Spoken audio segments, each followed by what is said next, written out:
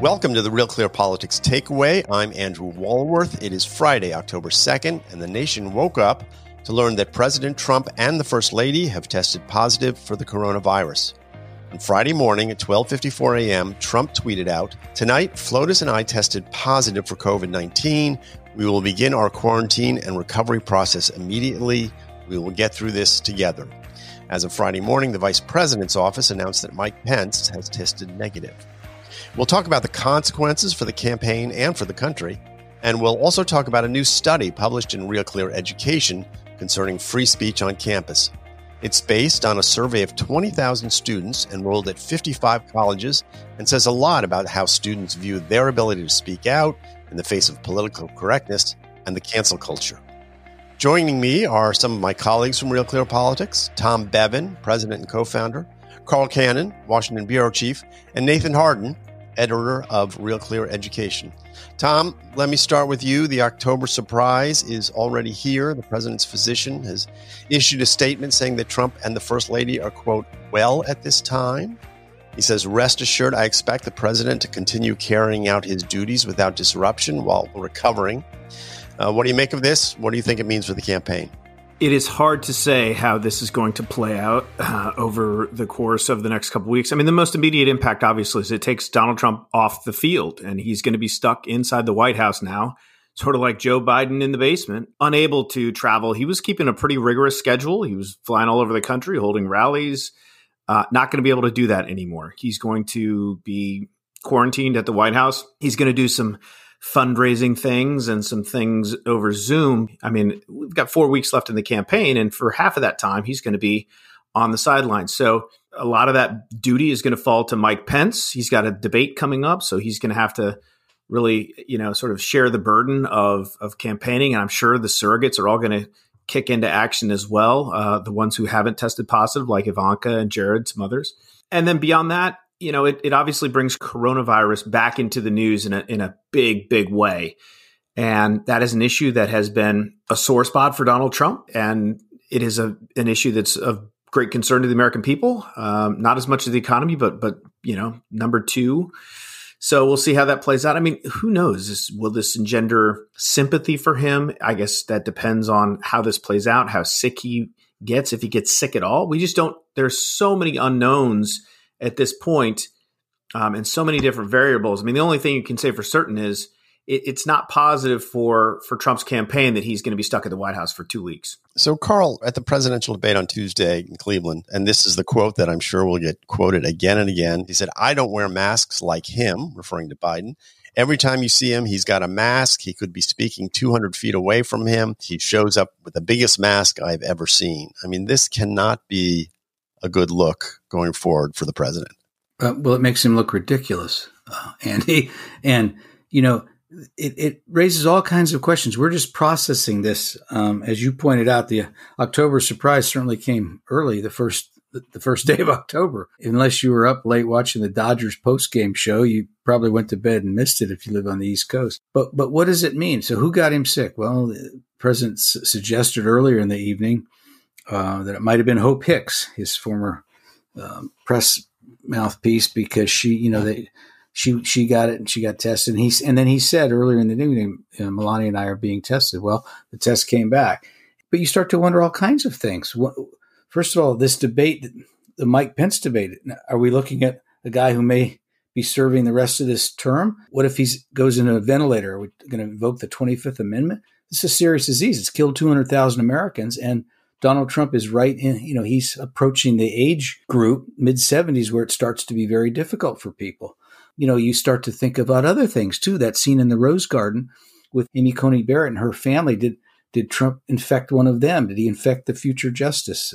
Tom mentioned there might be sympathy. I think there's many more questions than sympathy. And you start to think about it. You think the president was careless. I think I read, and I have not confirmed this independently, but I read that Amy Coney Barrett and her husband both had coronavirus earlier in the year, so should be immune. But nevertheless, he has been in a number of states and all around, folks. Obviously, the vice president and his wife tested negative. He will be able to continue carrying on his duties, but there are questions about how many folks are going to end up testing positive. So, Nathan, welcome to the podcast. Thank you. At this point, everyone was focused on sort of two aspects of the campaign in those critical swing states, which is turning out the base and convincing those few undecided voters to vote your way. Those are sort of the focuses right now. Do you think this affects either of those? As Tom suggested, perhaps it invokes some sympathy for the president. At the same time, as Carl says, Carl's words, not mine. Carl thinks it makes him look ridiculous. Well, if I was writing, the novel that was the 2020 campaign, Donald Trump would have inadvertently transmitted the virus to Joe Biden at the debate on Tuesday. And that would be the sort of upping the ante of the Greek drama of the campaign. I feel like at this point, it's such an abnormal candidacy and campaign that it's hard to see how this virus affects the public or does it affect the public? If he recovers or doesn't have sort of much of a reaction, maybe he used it to say, hey, I've been telling you all along, this wasn't a big deal. If he has a severe reaction, if he's knocked out of the campaign for a month, that's got to hurt him. So, Carl, I looked this morning at the CDC guidelines just to refresh myself on what happens for those who test positive. And this is for people who have symptoms or don't have symptoms. It says, stay in a separate room from other household members, use a separate bathroom, avoid contact with members of the household and pets, don't share personal household items, and wear a mask. You mentioned the 25th Amendment, which has been invoked only, I think Bush was the last one to invoke it, right, when he was having some sort of medical procedure. At the base level, does this affect the president's ability to do his job? Well, we've got technology now, and we're reaching all these listeners right now, and none of us are in the same place. So I didn't mean it in that way, but I mean if the president gets very sick, and I hope he doesn't. And when I said he looks ridiculous, I don't mean he looks ridiculous for getting the virus. He looks ridiculous for making fun of Joe Biden for wearing a mask. Biden's been very cautious, and Trump's been contemptuous of that. He called him Sleepy Joe. He said other things, but he's implied that Biden is afraid to go out into crowds. This news makes that decision by the former vice president look prudent. That's the point I'm making. And, look, any of us could get it, Andy. There are people who are the never Trumpers and the Democrats. There are people who are happy he has this. I'm not one of them. I hope he recovers. But I just think that, he's been all over the place on this virus. Wear a mask, don't wear a mask. China's at fault. China's doing good. He's never had a disciplined approach to it. And I think a lot of voters are going to see this as a metaphor for his approach to winging it on this issue. Tom, does this take the focus off some of the gaffes or what people perceived as gaffes from the debate on Tuesday night? I'm thinking in particular about his remark about white supremacist groups, that sort of thing. Well, given the amount of coverage that this has gotten just today, and I suspect will continue to get, it's all anyone's talking about. And I suspect it'll be that way for the foreseeable future as we get, more announcements. The president's apparently, they're talking about him addressing the nation via video somehow. There are going to be statements from the chief of staff and others. So I suspect this is going to be the story moving forward until it isn't. I honestly think that this is an October surprise. It happened just, 24 hours after the first day of October. But I suspect there are a couple of more surprises in store for us over the course of the next 4 weeks. But this is going to be the focus based on what I've seen so far for the next few days. And to the extent that all of the news is focused on the virus and the president getting this and transmissions and all that stuff, it's probably not a net positive for him. But again, that's just speculation. We don't know how people are going to process this, particularly voters in these swing states. We'll just have to wait and see.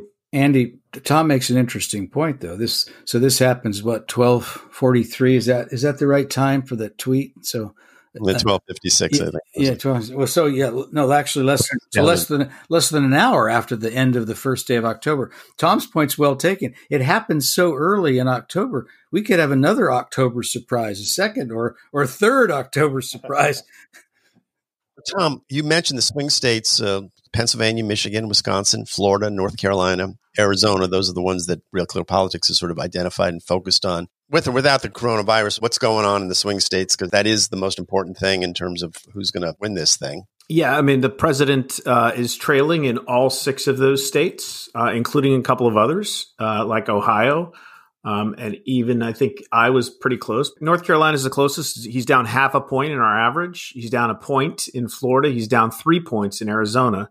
And then if you go up to the upper Midwest, he's down over 5 points in all three of those states, Pennsylvania, Michigan, Wisconsin. So I think the campaign feels best about his chances in North Carolina and Florida and even Arizona. And if you say that he holds all of those states from 2016 and he wins Ohio and Iowa, then he really just needs to win one of those three upper Midwest states. He can lose two of the three and still win the presidency. Wait a minute, Tom. But he's trailing in Ohio. There's no reason to think that that's in his camp. Well, that's a state he won by 9 points in 2016, Carl. And I think he's down 3 there now, according to our average. I understand that, and in fact, that state is going to be competitive. Georgia's going to be competitive. The last poll that came out there showed Biden ahead by 2 points. But I think look, if he loses Ohio, if he loses Georgia, I mean, it's over. He's going to lose in a landslide. He's not going to win all these other states. So, well, I'm not trying to be provocative here. I'm going by our own website. We have it as a toss-up, Ohio. Oh, I'm just going to say that, I hear so many people who lack confidence in the polls that are out right now. Just, whether it's other people in the media, people on Twitter, just no matter what the polls say, they're like, well, either they're terrified that Trump is going to be elected or they're sure he will be and hope he will be. So these close states, that feel like they could go either way, I don't know how much confidence to put in these polls at this point. Are people even being honest with the pollsters? I hear people saying that.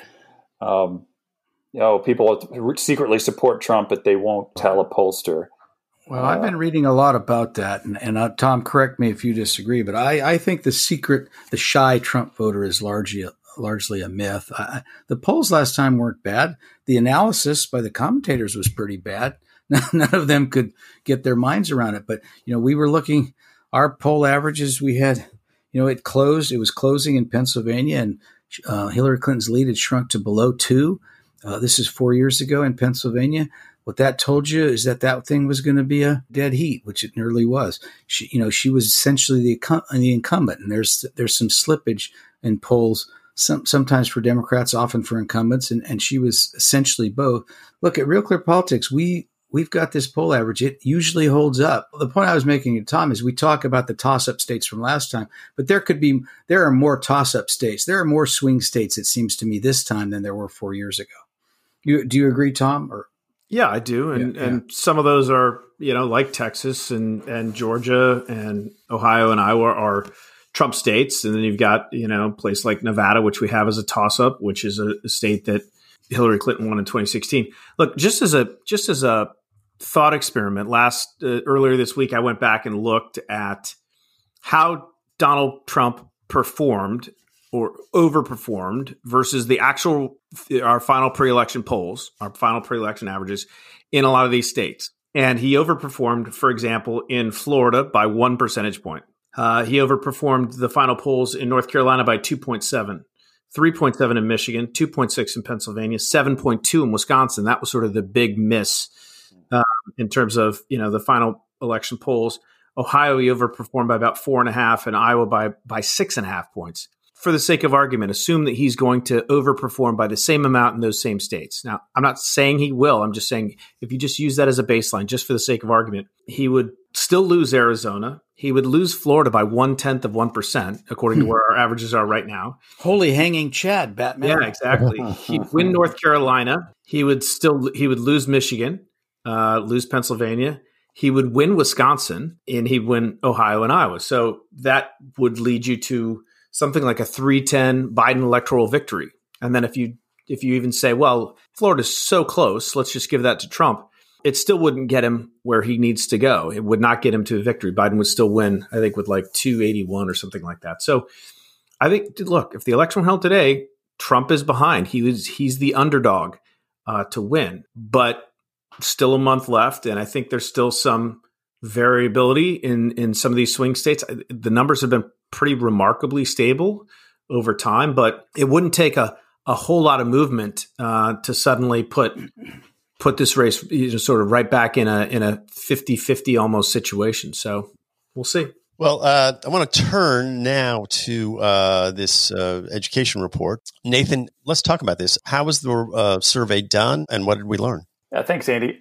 This is, first of all, the largest survey of students on the topic of free speech ever conducted. It's nearly 20,000 students across 55 campuses. So we're getting there's been a lot of polls and surveys done on this topic over the years, but never at this granular level where we can actually we have enough data to make distinctions between one university and another. So it's an exciting chance for people who are interested in this issue to, whether you're a parent, whether you're a student, applying to college, and concerned alumni, whatever it is, you can get in and actually see, wow, how does my school stack up in the areas of academic freedom, free speech, compared to competitive schools. And overall, what is your take on sort of the state of free speech on college campuses? Well, I think we all know this is certainly an issue that's been in the news. We hear about guest speakers being shouted down on campuses, or just a general sense out there that there's less freedom to express diverse views or unpopular views on campus. I think this is helpful in that it gives us some real numbers to look at in a concrete way. One of those that we point out in the survey is that 60% of students across our survey say that they report self-censoring at some point, and it also tells us something about the specific issues that students find most difficult to bring up. Abortion, racial issues, gun control; those sort of hot button issues are high on the list. I think one of the real surprising angles was that we found almost 1 in 5 students in the survey felt that it would be appropriate in some instances to use violence to stop unwanted speech. And that was kind of a little eye-opening for me, a little shocking. But, I read a result from a poll that YouGov did that just came out yesterday. And they asked a similar question just of the American public in general. They said, would you feel justified in using violence to achieve a political goal? And they said, they had a range of responses from, would that never be okay? Or are you, a little okay with it, et cetera. And, just 3 years ago, this is in November 2017, only 8% of people said it would even be a little bit okay to use violence to achieve political goals. That number now is over 33%. So we're talking about a huge change in just in the American public in general. I frame it in that sense to say that what we're seeing on college campus is reflective of a general, increasing polarization, a coarsening of the discourse, and a comfort in using, aggressive or even violent tactics to silence the opposition. Nathan, this is Carl. I was struck by your piece, which we ran, by the way, on Tuesday, September 29th. If you want to see Nathan's story or the poll, or the survey, just go to realclearpolitics.com. It's free, and just go back to Tuesday. It's easy to find. I'm looking at it now. But the most striking finding in that survey to me was that the conservatives tend to think that students are going to college and they're being proselytized by Marxist professors and taught intolerance. But this survey suggests that it may be the intolerance may be bumbling up from the students, and it may be going the other way around. And you quote Jonathan Haidt, professor at New York University, who's not a conservative, who says this: "At my university, we have a bias response line. Students are encouraged to anonymously report anyone who says anything that offends them. So as a professor, I no longer take risks. I must teach to the most easily offended student in the class. I therefore avoid saying or doing anything provocative. My classes are less fun and engaging." End quote. It's more than just less fun and engaging. By default, almost, critical race theory is sort of the law of the land on these campuses, and it's not a free exchange of ideas. It's an environment in which people feel that they're being spied on and tricked into if they say anything that's not the party line. But the party line comes from the students, it sounds like.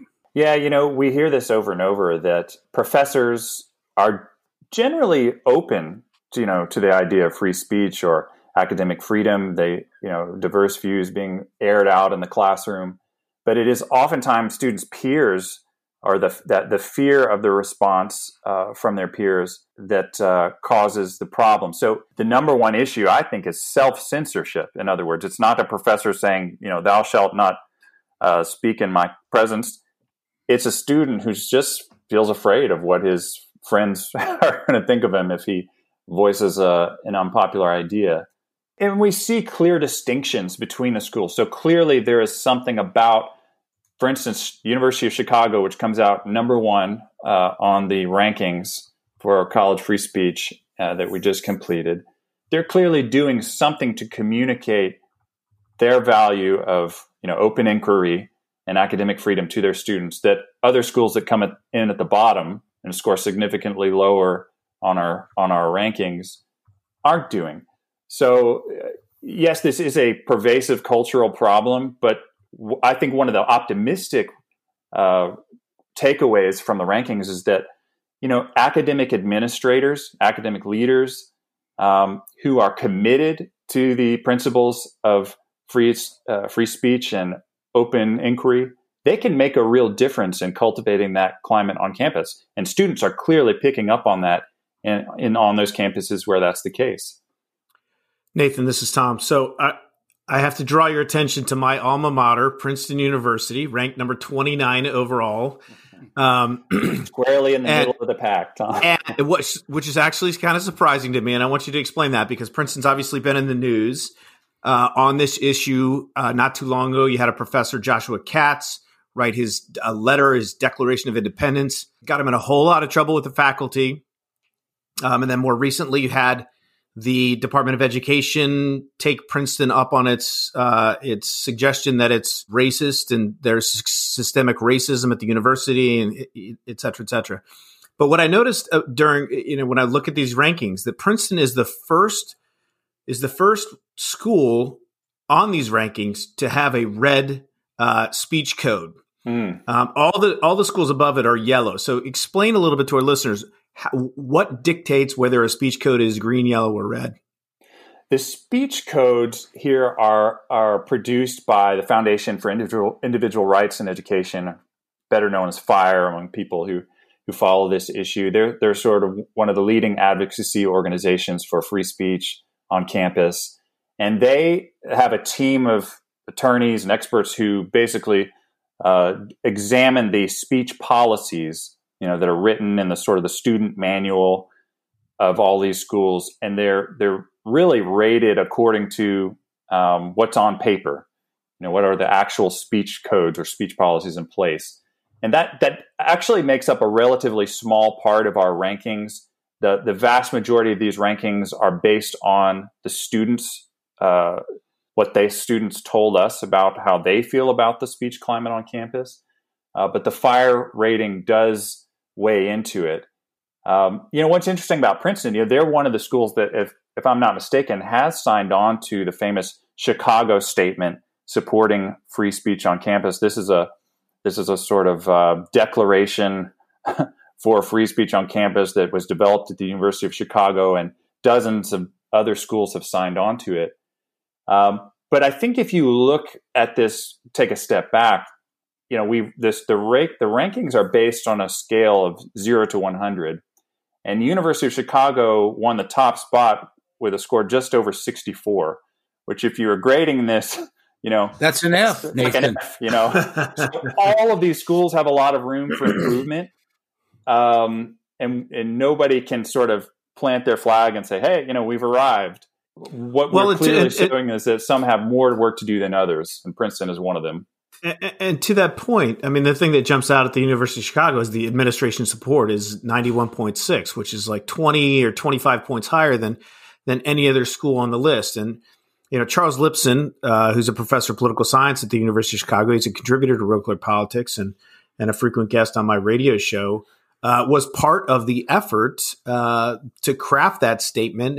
And there has been a real concerted effort among the administration there and the faculty to make sure that they do sort of plant a flag for free speech, and they have been leading from the top.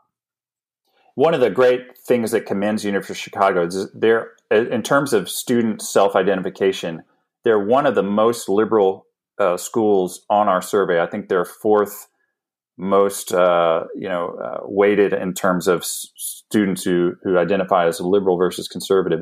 Yet both liberals and conservative students there rate the school very highly, or relatively highly, in the area of free speech. So even conservatives who go there, and they're vastly outnumbered, they feel like it's an environment where, relative to other schools, their views they're free to express their views, and that says a lot about the intentionality of the administration there with the Chicago Statement and other efforts they've taken. So I'm curious. I mean, this gives us sort of a snapshot, but it doesn't really give us a linear view. It doesn't tell us whether things are getting better or worse, or where schools are moving within this ranking.